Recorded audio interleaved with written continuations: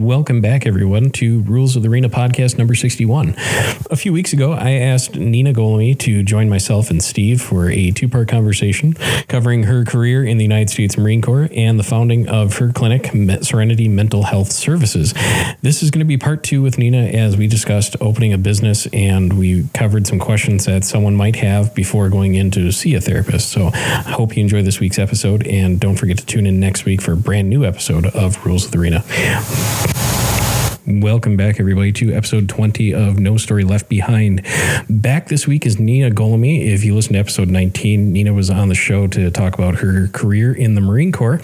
And I asked her to come back this week to take a little bit of a different approach with the show. This week, we are talking about her clinic, Serenity Mental Health Services, and we did our best to help you understand a little bit better what therapy can do to someone that might need it, and also did our best to ask questions for people that might be looking at going to see a therapist. So without further ado, I will let her do the talking. Yeah, they join for whatever reason, but yeah, some of them it's that power and that they want, and they make really shitty NCOs if they make it that far. Yes. Oh, yeah, you nailed it. Absolutely. And then two, who knows who's coming in with a prior existing psychiatric disorder. And so for this very small population that I polled, it's like the fewest of the few, and then only a very few answered this. They did say that they suspected that they had a prior psychiatric disorder before joining. And there was, I think, 42.9% believed that they did. So if these people are saying that they did, there are more that are coming in. And of course, I'm sure you've met many of them. I sure have. When you say that they believe they did, are you talking about the individuals that I believed I had a psychiatric issue before joining the Marine, or they thought that about somebody else? So this particular poll that I'm referencing that we created, the question here was, did you have a pre-existing psychiatric condition, depression, anxiety, PTSD, et cetera, prior to enlisting? And it was either no, possibly, or yes, diagnosed. And 42.9% self-reported said possibly undiagnosed, but suspected. Wow. Yeah, I mean, I knew quite a few. My first team leader was definitely bipolar. He was a good team leader once you got used to his mood changes, but he was definitely bipolar. I mean, I went in with depression. That was like one of the reasons I joined, because I, dropped out of college due to depression and joined. And yeah, they don't do a good job of screening that a lot of times, because they're just looking for warm bodies. Mm-hmm. And even if they do catch it, your recruiter will be like, yeah, don't put that on there.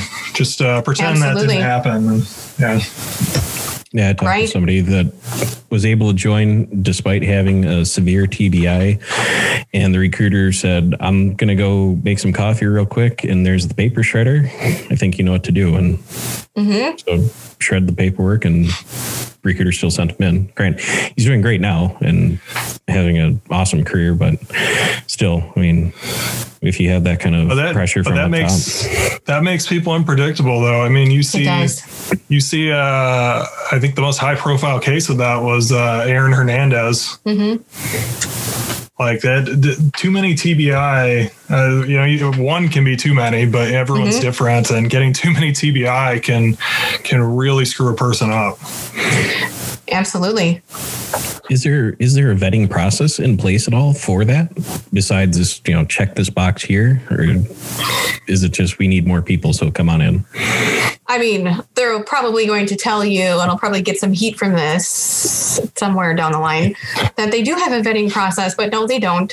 They do not. They do not screen them appropriately, nor do they assist people appropriately on active duty. And I have the figures in front of me here today to, just from a small sample population, there's more that we can extrapolate this from, that they're not taking care of this appropriately on active duty either. So for example, the question here was, did you experience suicidal thoughts, attempts, or self-harm while on active duty? 57.1% said yes. And then, of course, then we go on to the veterans, which we all know. That feels low. Right. Too. Right. That number actually feels low. Absolutely. And then another question here. Did you experience a psychiatric condition while on active duty, like depression, anxiety, PTSD, et cetera? 50% said diagnosed. Another 42.9% said maybe undiagnosed. So that only means that 7%, which is probably quite high, are saying no. I mean, how do you even begin to try to address that? I mean, from if you have magic wand and you're now the 5-star general in charge of this. I can tell you right now, Gordon, it's definitely not by having people in the unit saying, oh, well, you're going to go off to see the wizard to go get mental health help. That's literally what they told us. Exactly. It's that, like, they tell you that there's no stigma, you know, if you need help, get help, but there absolutely is a stigma. I mean, whether it's like, oh, you know, you're just being a bitch, you just don't want to deploy again, or you're just trying to get out of work, whatever. Like, there is very much a stigma there, where no matter how many times they say there isn't. You are absolutely correct, Steve. So right here, this question, did your unit or units encourage its members to seek help for your mental health? 64.3% said no, it was stigmatized. And then another 21% said it was neither encouraged nor discouraged. So that's not positive either, though. And then 14% said yes, it was encouraged and spoken of freely. And then get this, for these are female Marines, I didn't have a chance to reach out to the broader demographic. So I asked, have you experienced symptoms of PTSD as a result of non-deployment issues? Because most said no, that they didn't experience PTSD as a result of deployment. So we went with non-deployment issues such as hazing, training, military sexual trauma, MST, etc. 64.3% said yes. 28.6% said no. And then 7.1% said not applicable. I didn't experience such negative non-deployment issues. But 64.3% experienced symptoms of PTSD as a result of garrison duties.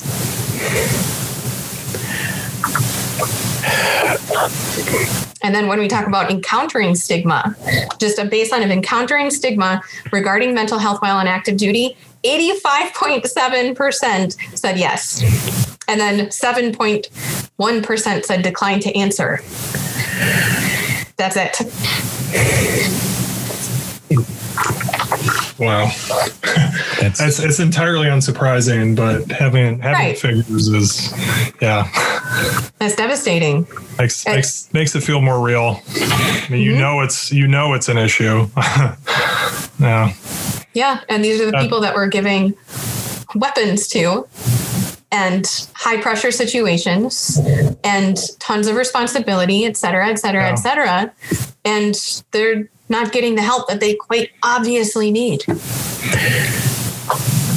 Is there? I know. Yeah, go ahead. I was say, Gordon, I know we've discussed this in previous shows, but that stigma extends to, physical issues as well, which is why I see a chiropractor once a week and the VA doesn't pay for it, because, if you go to sick call, if you document it, then it's like, oh, you're just trying to sham. But then when you go to get out, they're like, you don't have any documentation, so we can't prove it was service related.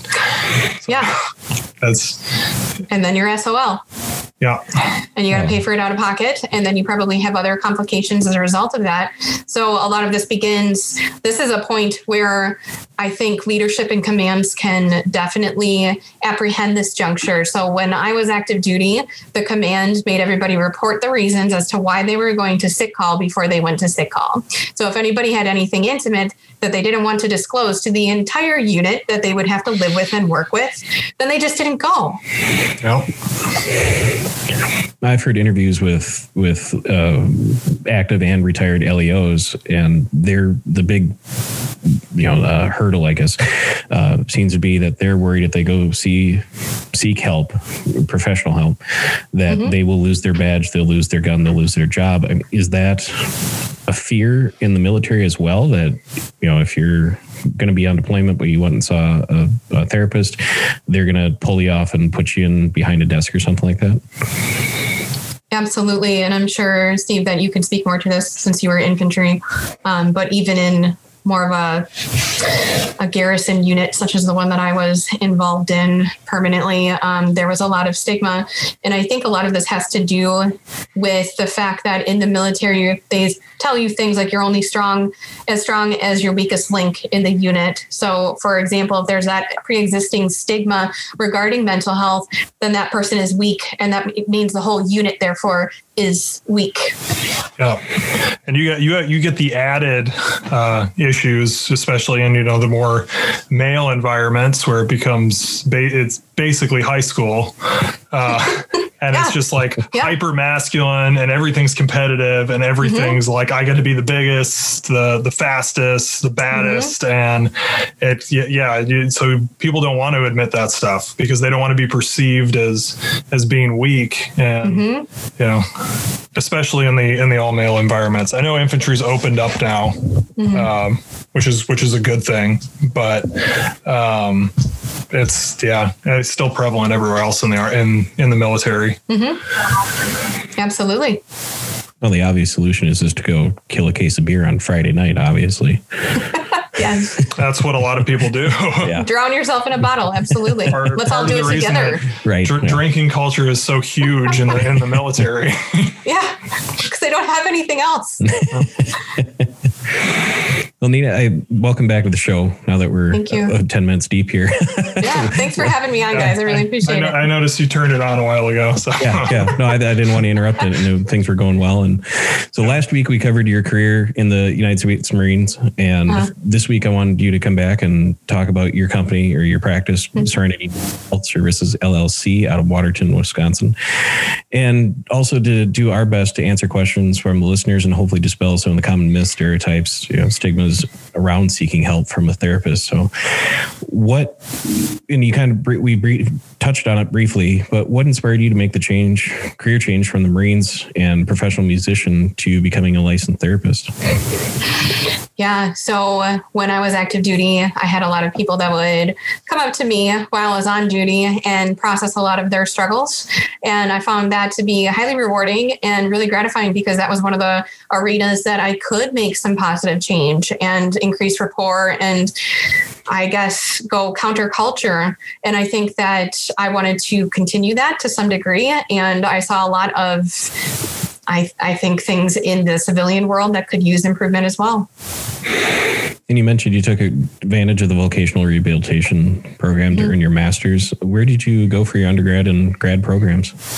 So I went to Maranatha University here in Watertown, and then I went to Liberty University for grad school because at the time when I went to grad school, there were certain requirements for LPCs, and I wasn't sure if I wanted the state reciprocity in case I wanted to move to a different state. And Wisconsin had 48 credit hours, but every other state, for the most part, had 60 credit hours that was required. So I knew that I needed to go out of Wisconsin to obtain my education. And so, in Hollywood and comics and whatever the case may be, it's always the guy laying on the couch or gal. And it says, Doc, I don't know what's going on. The walls are closing and blah, blah. Do you need just a minimum of a master's to become a licensed therapist? Or do you need to plan on going into a doctoral program down the road? There are different types of clinicians that can perform direct services, such as psychotherapy, such as licensed clinical social workers. So that also requires a master's level. You do need a master's level. So if you're going to be seeing somebody, make sure that they have that master's degree at least. And then, of course, there are certain doctoral individuals who are also able to provide psychotherapy. So psychotherapy is different than seeing a counselor, if you will. Obviously, from going through high school, they had the school counselors that nobody ever talked to, but yeah, we have school counselors, and oftentimes those individuals have a master's degree for school counseling and that particular demographic. But psychotherapy is conducted by licensed clinical social workers, licensed professional counselors, licensed marriage and family therapists, etc. So having that master's degree is where you want to go if you want to do counseling on a professional level. So then after graduating, did you start working in the field right away? Did you know that you wanted to run your own practice before that, or? Yeah, I knew right away that I always wanted to have my own practice as soon as I chose this field. And that has a lot to do with a lot of the advocacy that I want to be able to do. And I didn't want to be tied down by somebody else's rules.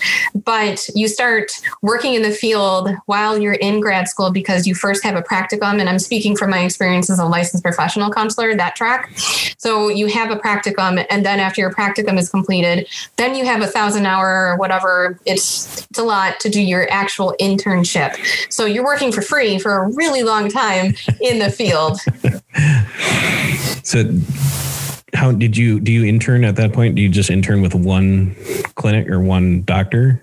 Or do you kind of, so a buddy of mine, he went through, Kevin, he went to, he has a doctorate of chiropractics, but he had to intern at 3 different locations over a course of the year. Is it the same way in your field? It doesn't have to be. However you need to achieve your hours is the way that you need to go. So the states, whatever state that you're in, is going to dictate what type of hours you need to have. So that's a certain amount of direct service hours, a certain amount of indirect service hours involving paperwork, et cetera. So for me, I was able to fulfill all of that at one location at Family Options Counseling in Brookfield. And that's when you're interning, that's when you started to hatch, this is how I want my practice to run or anything like that. Absolutely. Absolutely. So when did you really start to be serious or begin to think seriously about opening up Serenity Mental Health? In 2019, I knew that I had always wanted to have my own private practice. But in 2019, I want to say around May, I was like, it's time. People are coming up from Watertown to see me in Brookfield, which is where we were at, was almost by Milwaukee at that point. So people were driving an hour away. So I was like, it's time. And when did you first open the doors then in 2019? I did. I started seeing my first clients June 1st. And what was the process like for you to go from the dream to the paper to actually having the brick and mortar building? Now, we conduct with Certa Scientia a NBCC continuing credits hour course on setting up your private practice and ethical regulations about this. So I wouldn't recommend anybody to do it the way that I did it, but I was working as an LPC for this agency, and then within the period of 3 months, I jumped into private practice. So I definitely advise people, take your time, take at least 6 months, but I did it in 3. Trial by fire, if you will. Yeah. So how do you go about opening up your own practice then? I mean, obviously you need a building, but do you have to get a business loan for that on top of, you're coming out of graduation with this pile of student loans, mm-hmm. and then the licensing and everything else? I mean, how much red tape is there involved? Well, since it is a healthcare profession, there's going to be a lot of hoops that you have to jump through, but you don't have to have a brick and mortar practice. A lot of people, especially with COVID, started up their private practices telementally, so they have virtual practices. You can do that. I chose to do a blend. So obviously I'm here at Serenity in my office, but you start off by getting your LLC. Oftentimes people consult with a lawyer. I did not open up any business loans. It can be a very low cost field to jump into comparatively to other industries. So I think that if you can do it without opening a business loan, that's probably the best. And do you have any experience prior to this in the business realm? Or did you just jump right into it head first? I had a different type of LLC. I was a life coach before I was a professional counselor. And then I also had Unlimited Art Studios. So that was more of like an art firm, totally different type of industry. But I did have some experience running a business. And any friends, family, mentors that you could lean on during the process of getting things open and up and running? Absolutely. So I still have this phenomenal mentor in my life today. Her name is Dr. Christina Diorio, and she did such a great job in guiding me, and she still continues to do so. And then her coworker, Dr. Young, fantastic mentors for me. And when I used to run my own business too, and I made the mistake of hiring too many people too quickly, bit off way more than I could chew. Did you have a plan like, okay, so I can specialize in this, but I'm going to need X number of employees to fill these other gaps? Did you have a team in mind that you wanted to work with before, or just kind of slowly let things come about? I slowly let things come about, and I guess saying slowly is kind of ironic because things happen very rapidly, but it started off with just me, and then I added an LPC IT, and then ITs are restricted to the type of demographic that they can serve a lot of times by insurances. Insurances just won't cover in training clinicians. So that's what the IT stands for. So I knew I needed a fully licensed clinician. So then we brought a fully licensed clinician onto the team and just grew from there. And how do you go about finding, potential candidates and then interviewing the hiring process? That's probably the least favorite part of any business owner's day. Yeah. I don't have a whole lot of experience with putting any applications out there on Indeed or anything like that, because people just call us. When you open up a brick and mortar place, you'll have clinicians calling you and they just kind of come to you. But I mean, you can go on Indeed and LinkedIn and things like that and submit those and then go through that interview process. But things happen quite rapidly. Is it still the same? You mentioned, people doing the online services. So, I mean, is there a bit of appeal with that for new employees applying to those versus having to make the commute to work every day? Yes, we actually have one of our clinicians only comes down here from the Milwaukee area one day a week. And because of COVID, she is able to see people telementally, virtually, most other days throughout the week. And I do have a listener question. They asked, what techniques do you offer? They mentioned CBT and DBT, which means absolutely nothing to me. So you're going to have to explain that. Right. And so cognitive behavioral therapy is CBT. And that's kind of one of the most basic ones that they download into you in grad school. So people often call us and they're like, do you know CBT? Pretty much any clinician that you talk to should know CBT. You're analyzing your thoughts. We're analyzing different thinking errors or cognitive distortions, doing some cognitive restructuring to evaluate the underlying schemas for their workability. DBT is dialectical behavioral therapy. So that helps clients understand and hold two different ideas at once, acceptance and then change. And then we help them to commit to that. There's art therapy techniques and interventions that we use at Serenity. We do prepare and enrich facilitation, which is a specialty program for couples that are coming in. We have discernment counseling that our LMFT, or fully licensed marriage and family therapist, does. We have the Alternatives to Sexual Assault program and the Connect program. And my favorite personally is brain spotting. So we do a lot of different things here. What's brain spotting? Brain spotting is based on the premise that where you look impacts how you feel. So for example, if I prompt you right here today, what is your most favorite childhood memory? Okay, so Gordon, I just saw you. You looked. Yeah, you looked up. Forward. Right. So this particular modality, much like EMDR, is helping clients to achieve a higher degree of regulation. So it's very useful in trauma disorders. And so, for example, with the prefrontal cortex, that's based off this area here is all of our executive functioning, higher order thinking.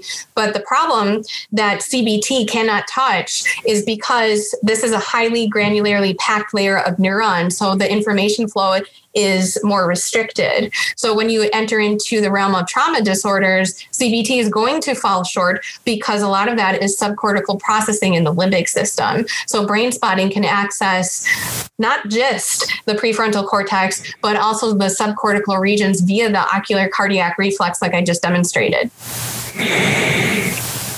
I understood most of that.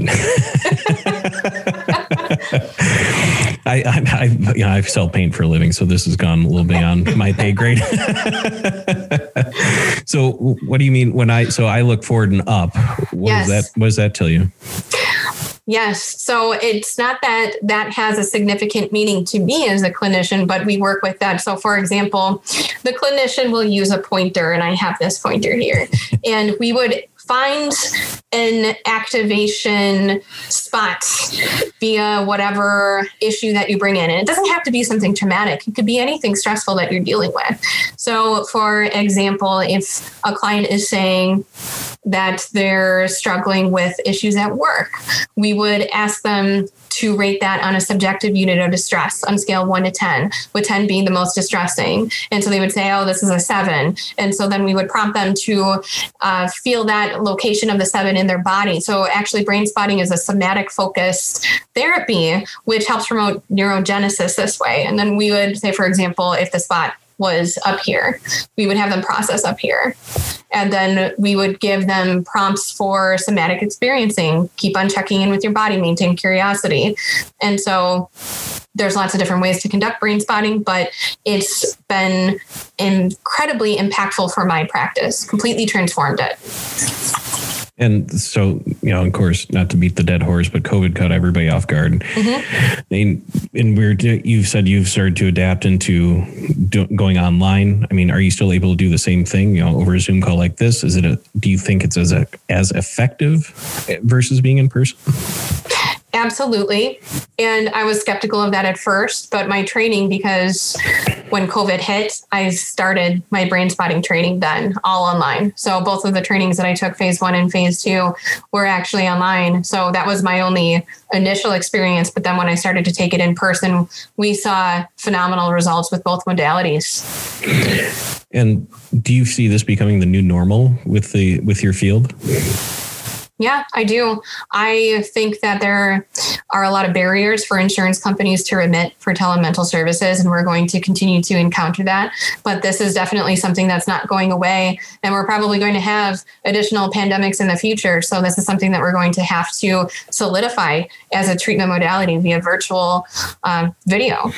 And I've seen advertisements for some companies out there, and they're even doing text conversations. I mean, That seems kind of, I don't know, I'm old fashioned, prefer the face to face, and that's nature of my job as well. But I don't see how that could be effective. Again, being uneducated caveman. Are you talking specifically for like therapy, Gordon? Yeah. There's not to give them a free advertising, but the betterhelp.com. Yeah.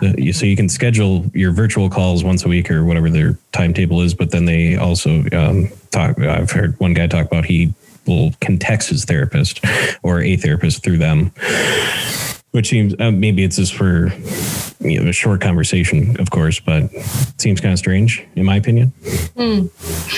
Yeah. So frequently, obviously the primary modality would either be face-to-face, virtually, or in person. But I like to supplement my therapy with being able to message my clients, and they frequently message me through a secure portal, much like what you're speaking of here. But having that as the single, only one-dimensional type of therapy that they're receiving, I think it's naturally going to be limited, because a lot of therapy is going to be based on the dual attunement framework of the clinician and the client working together. You can see that person and you can hear their voice. So much nuance is lost in text.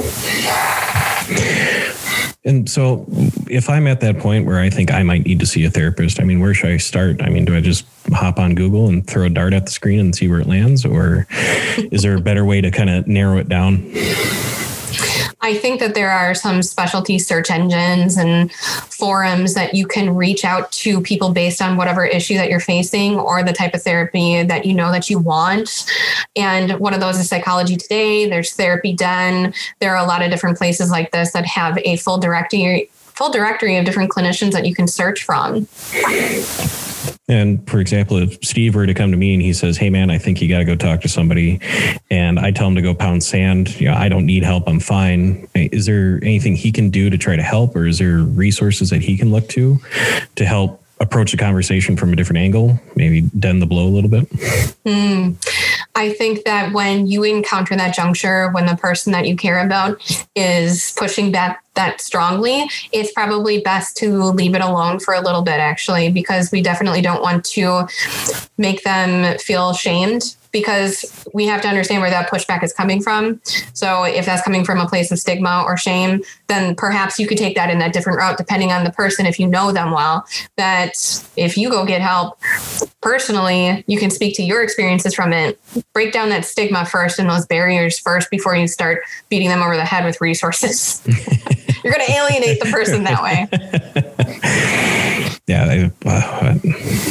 It's been probably 10, 15, no longer than that. I think I was 18 and got pressured into doing some anger management. And yeah, I was definitely against the idea of it. initially, and it took probably 6 months or a year before I finally caved in on the suggestion. But you did need it. I don't know what you're talking about. Now, for someone that's starting to look and search for a therapist, is there anything they should look for or look out for when they're perusing the interweb? The first thing is credentials. And so you can verify the clinician's credentials by going to their respective state board. And we actually had somebody get busted here in Watertown for pretending or impersonating a psychotherapist. And they even opened up an office. So making sure first line of defense here is that the person that you're seeing, is that person trustworthy? Have they actually earned the credentials that they say that they have? And there are lots of things that you can Google, for example, lists of what you should ask your therapist to see if they're a good fit. And I think that there are a lot of ways to determine fit just by having a conversation with that individual. What type of therapies do they offer? How would they work with your type of struggle? A lot of times people come in and one of their primary questions is, how long is this going to take? If you have a clinician that is telling you, oh, you only need 4 sessions after a 10-minute free consultation call, you should probably not go to that individual, because Rome was not built in a day. And a lot of things that you're struggling with, that's such a reduction of you as a person and the things that you're bringing to the table. So then how am I supposed to know what type of therapy would work best for me? If I don't know anything outside of, I just did a group and some individual anger management classes, but yeah, as you mentioned, there's several different types that you offer. How does, do you come in and can kind of break down, here's what we offer, this is what I think works best for you? Yeah. So a lot of times people will call us and they'll say, I want this type of therapy, but it's really best to leave that up to the clinician. You don't have to worry about having to know everything about the therapy world and the different types of therapies, unless you're coming in for a referral from a doctor who's saying you need EMDR, you need this specifically, but you should really leave that up to the clinician to determine what type of therapy let me say this. It's a collaborative work environment. So when you're creating that first treatment plan, that should be done collaboratively with yourself and the clinician. And there, we're going to go over your treatment goals, your diagnoses, and then possible interventions and what those interventions might look like. And that's your opportunity to say, I don't really want to do that, or I'd like to do more of this, et cetera. And you mentioned, number of sessions. So I've gone to a chiropractor for too many years. Insurance company will say, we will clear you for 12 sessions. Is it the same in your field? I mean, will insurance company say, yep, we'll pay for 10 sessions, 12 sessions, whatever the case is? It absolutely is. And it's a really unfortunate aspect of being in a healthcare profession. And if you're going to take insurances as a clinician, that sometimes they try to dictate the treatment process. So for example, employee assistance programs might only pay for 4 sessions. So then you have to use a sliding scale or a different type of insurance to pick up the rest. So yeah, there's insurances definitely try to dictate what you can and cannot do. I mean, if I come to you and you say, well, you should probably plan on 16, we'll say, but insurance is only cover 12. I mean, can I be, air quotes, cured in that short amount of time, or should I plan on coming back for more? That's such a loaded question. Can people be cured? First of all, what is your operant definition of cured? What does that look like? We would want to explore that too. So discharge planning actually begins at the intake, that first encounter, what that would look like. How will you know that you accomplished your treatment goals? How are they going to be measured and evidence-based? And so when people come in and they say, can you tell me, is this going to take, especially for restoration cases with intrafamilial sexual abuse, how long is this going to take? That's coming from a deep place of pain, because these people are coming in and they're injured and they think that whatever this is that they're working with is going to last forever, because you get that tunnel vision when you're in that amount of pain. So I think the most compassionate thing is to say, we're going to lean on you as the client, as the expert, but it's going to take as long as it takes.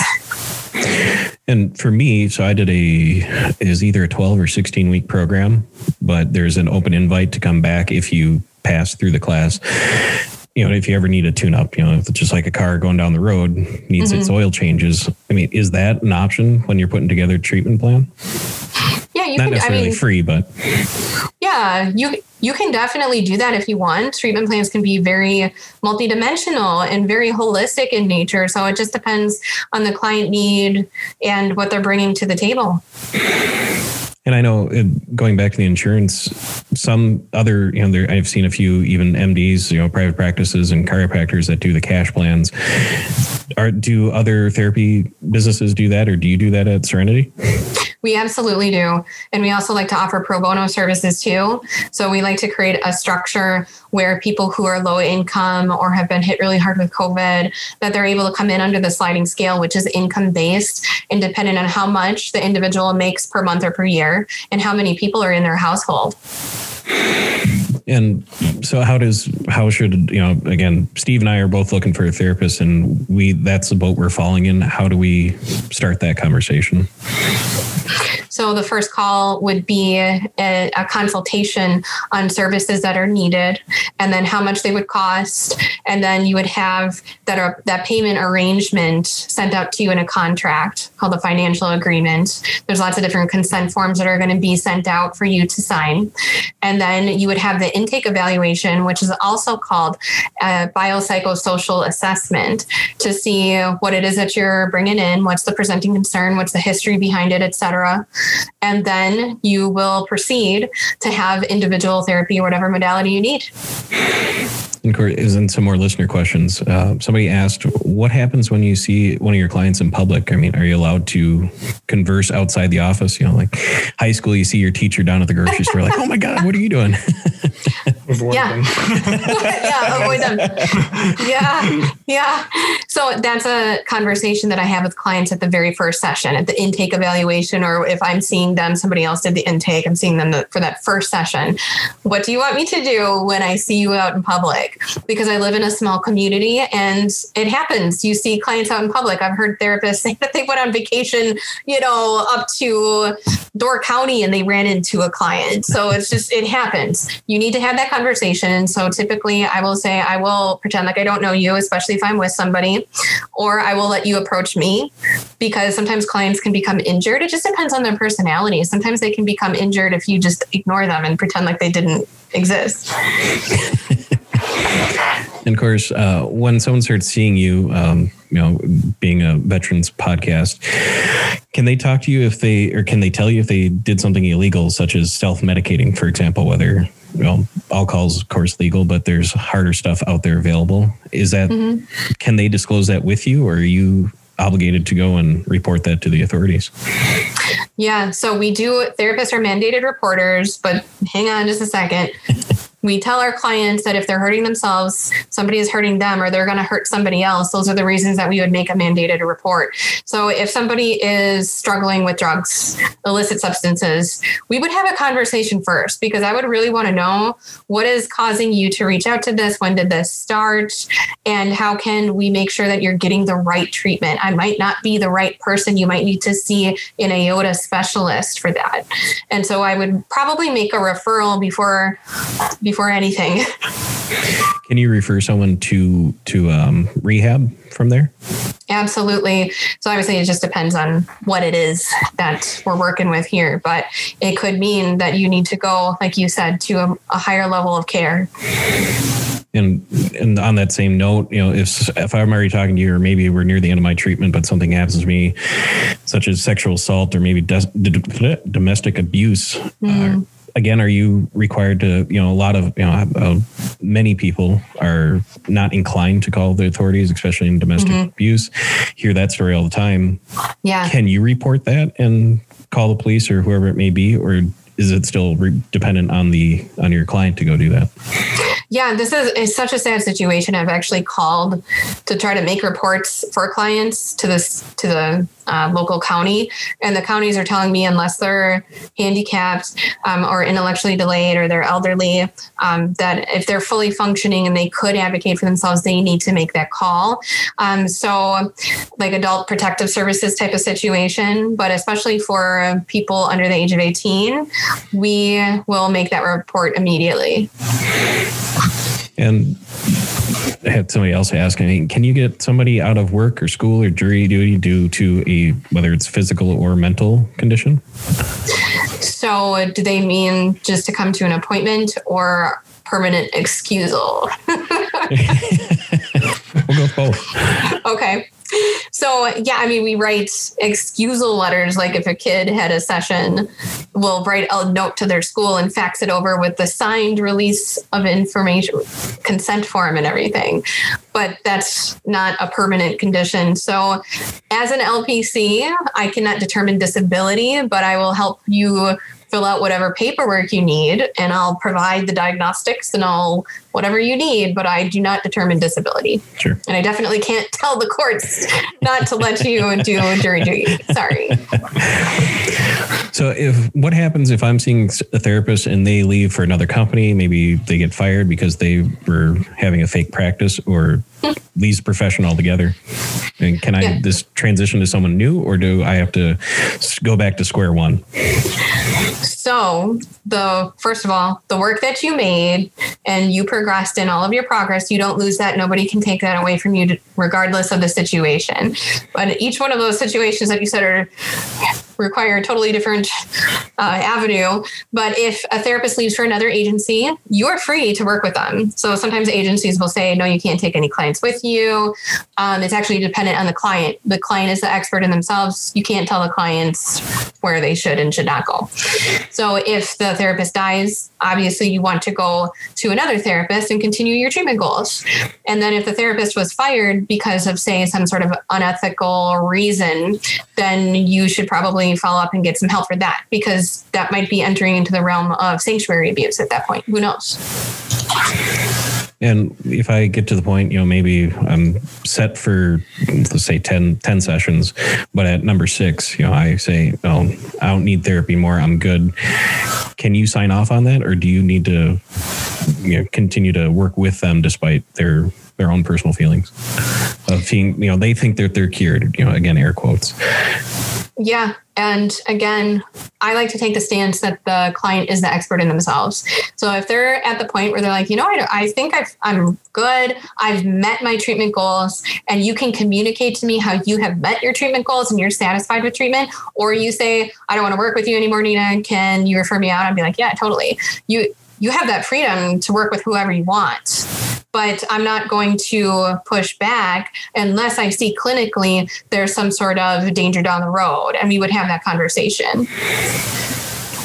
And of course, we've talked about on the earlier episode, if I talk to somebody, it makes me look weak. Being a veteran yourself, mm-hmm. Did you see a lot of that when you're serving, and do you come up against it now in your practice? Absolutely. It's very prevalent in the military, and a lot of that has to do with that war mindset that you absolutely must have to adopt in order to survive and progress through training.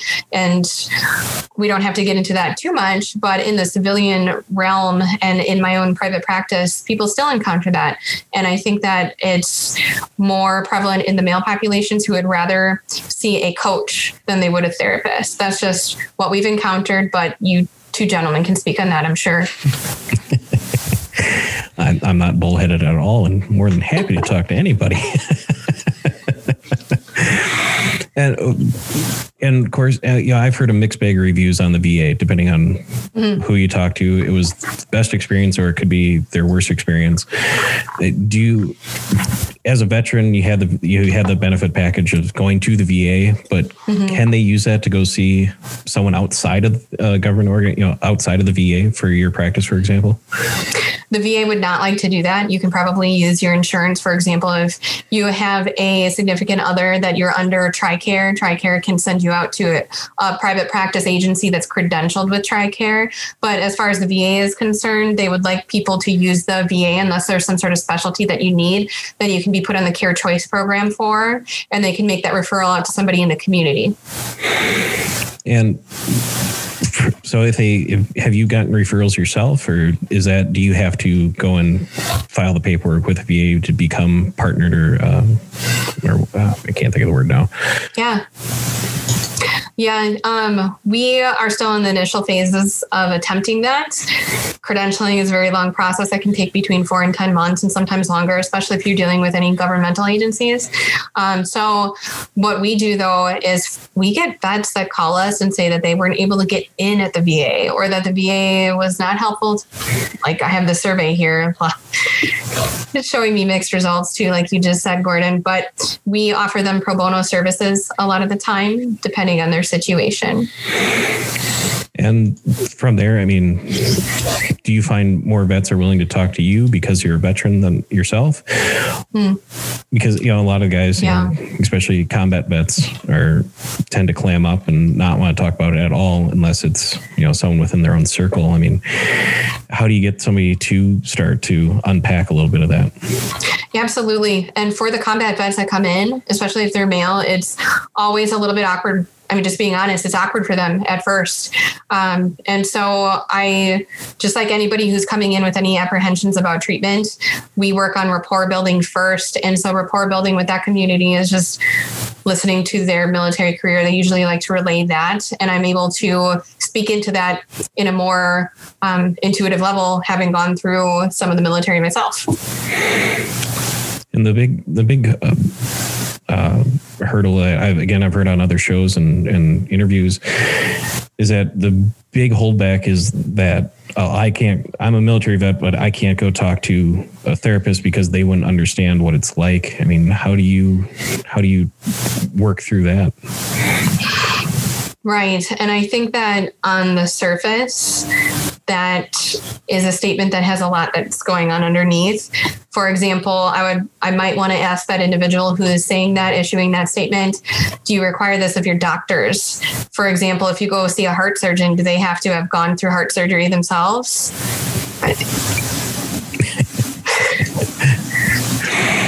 And so at this point, you know, if somebody's on the fence of seeing a therapist themselves, I mean, is there just a quick way that they can go and do their own little research, or maybe just, again, skim the surface of what they might be getting into? Absolutely. And I think that you would have to be careful with Google. So making sure that the sources that you're accessing are reputable. But the fact that you're even questioning that at all means that you probably should go. And can I just go on, Google reviews and look for the first 5 or 6 places that have a 5-star rating, or is there a Yelp for therapists out there, if you will?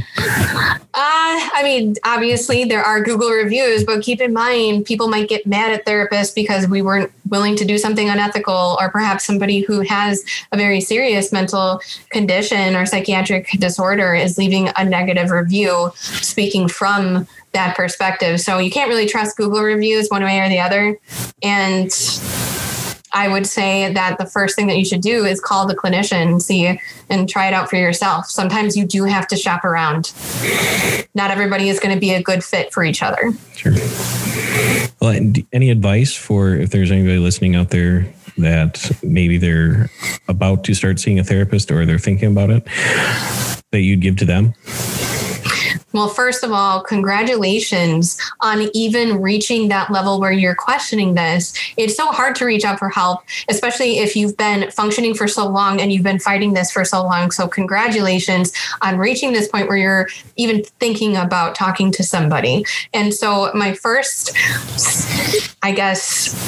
avenue of advice would be to do your research, go onto Google, call these places. And a lot of people are desperate right now just for anything that is open because of where we're at with everything. So don't act out of desperation. Take your time and do what is best for you. You're the expert. And on the other side of the table, if somebody's looking to go into the career field, what advice would you offer for them? Right. I would, just like they ask any new potential therapist or somebody going into the mental help professions, why are you going in? Are you going to really evaluate your motivations? Because that can be a defining moment for somebody who is a good therapist or a bad therapist. What are your motivations? And you always have to check your motivations every step of the way. And then 2, right now the field has a very big shortage of psychiatrists. So if anybody out there is interested in becoming a psychiatrist, please do. Well, Nina, thank you again for taking the time to be on the show this week. And Steve, any closing questions or thoughts? I will actually ask a third question, I guess, off of that. Is there a way to get involved in a way like volunteer work? Say for someone like me that kind of wants to give back to the veteran community, is there a way to get involved without needing to go through all the requisite schooling to become a fully licensed psychiatrist? Is there a way to help out, I guess? Oh, absolutely. There are many nonprofit organizations that you can find that are in need of a lot of help and direct assistance. A lot of peer mentors for fellow veterans, I think, is a really great first step because they might be more comfortable talking to you first, and then you can be that first line of defense. Yep. And Nina, if there's anybody listening that's local to your area, where can they find you? We are located at 300 North 3rd Street in Watertown, so central Watertown, near Breslow's and the police station. But if you are somewhere else, we can conduct virtual sessions as well. And on social media, do you have any presence online? We do. We have a Facebook page, and then we also have our website, which is serenitytherapyclinic.com. Perfect. Well, thank you again. And thank you for everyone for tuning in this week. We will catch you next time. Nina, thanks again for coming on the show. Really appreciate it. You taking the time out of your day to join me and Steve over Zoom. And thank you for everyone for taking the time to tune in this week. Many of you have asked, how can you help out the show? First off, please drop a review and comment wherever you listen to your favorite podcasts, such as Apple Podcasts, Audible, and Spotify.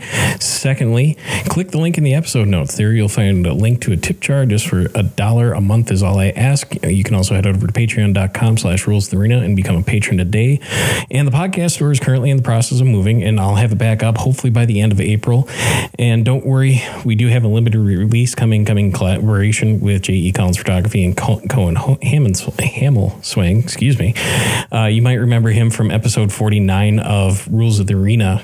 That's going to be coming out this July. Now, if you want to keep in touch with upcoming live recordings of both shows, featured guests, and limited merch releases, like and follow the show on Facebook and Instagram. You can find both at No Story Left Behind.